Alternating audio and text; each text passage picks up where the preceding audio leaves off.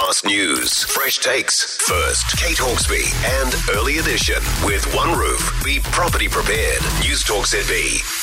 It is 5:20, so a massive win for 3 former Gloriavale members, with the court ruling they were being illegally forced to work from the age of just 6.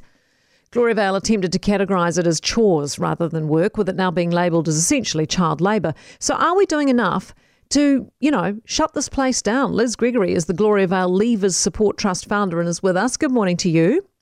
Good morning. This win in court yesterday, do you think it'll set a precedent and we could expect more similar cases?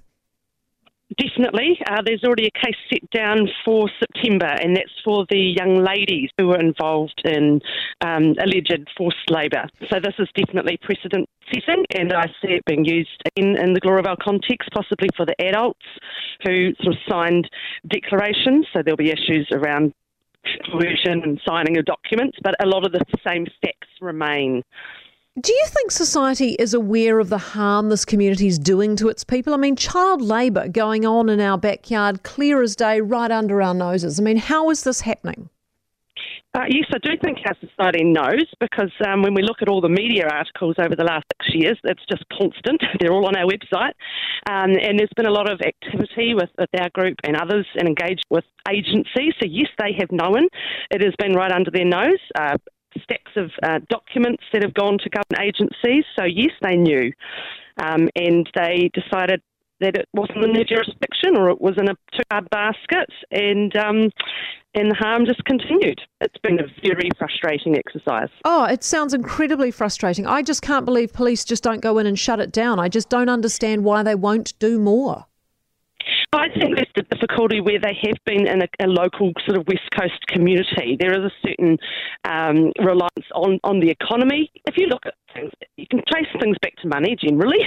And I think there has been an issue there. They're just out of sight, out of mind. There's a sort of closed West Coast support for the group, a disbelief that could possibly be happening in their backyard. But I know that there have been enough questions asked. It's now just probably time for some action. Absolutely. And I just wonder whether we need to be taking them more seriously, Gloriavale, instead of some form of amusement, which it is to a lot of people.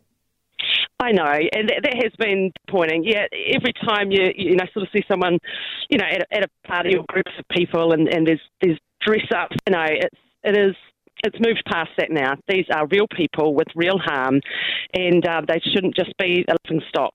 A lot of those people are stuck there, trapped there psychologically. They've been conditioned. They're lovely people, many of them. Yes, we've got men up on charges, terrible problems. There's been abuse, there's problems with school, there's dysfunctional families. I know, I'm aware of the issues, but There are just beautiful, kind-hearted, loving people there. They are stuck and trapped. Yeah, it's absolutely heartbreaking. Liz, thank you so much for your work and for being with us this morning. Liz Gregory, Gloriavale Leavers Support Trust.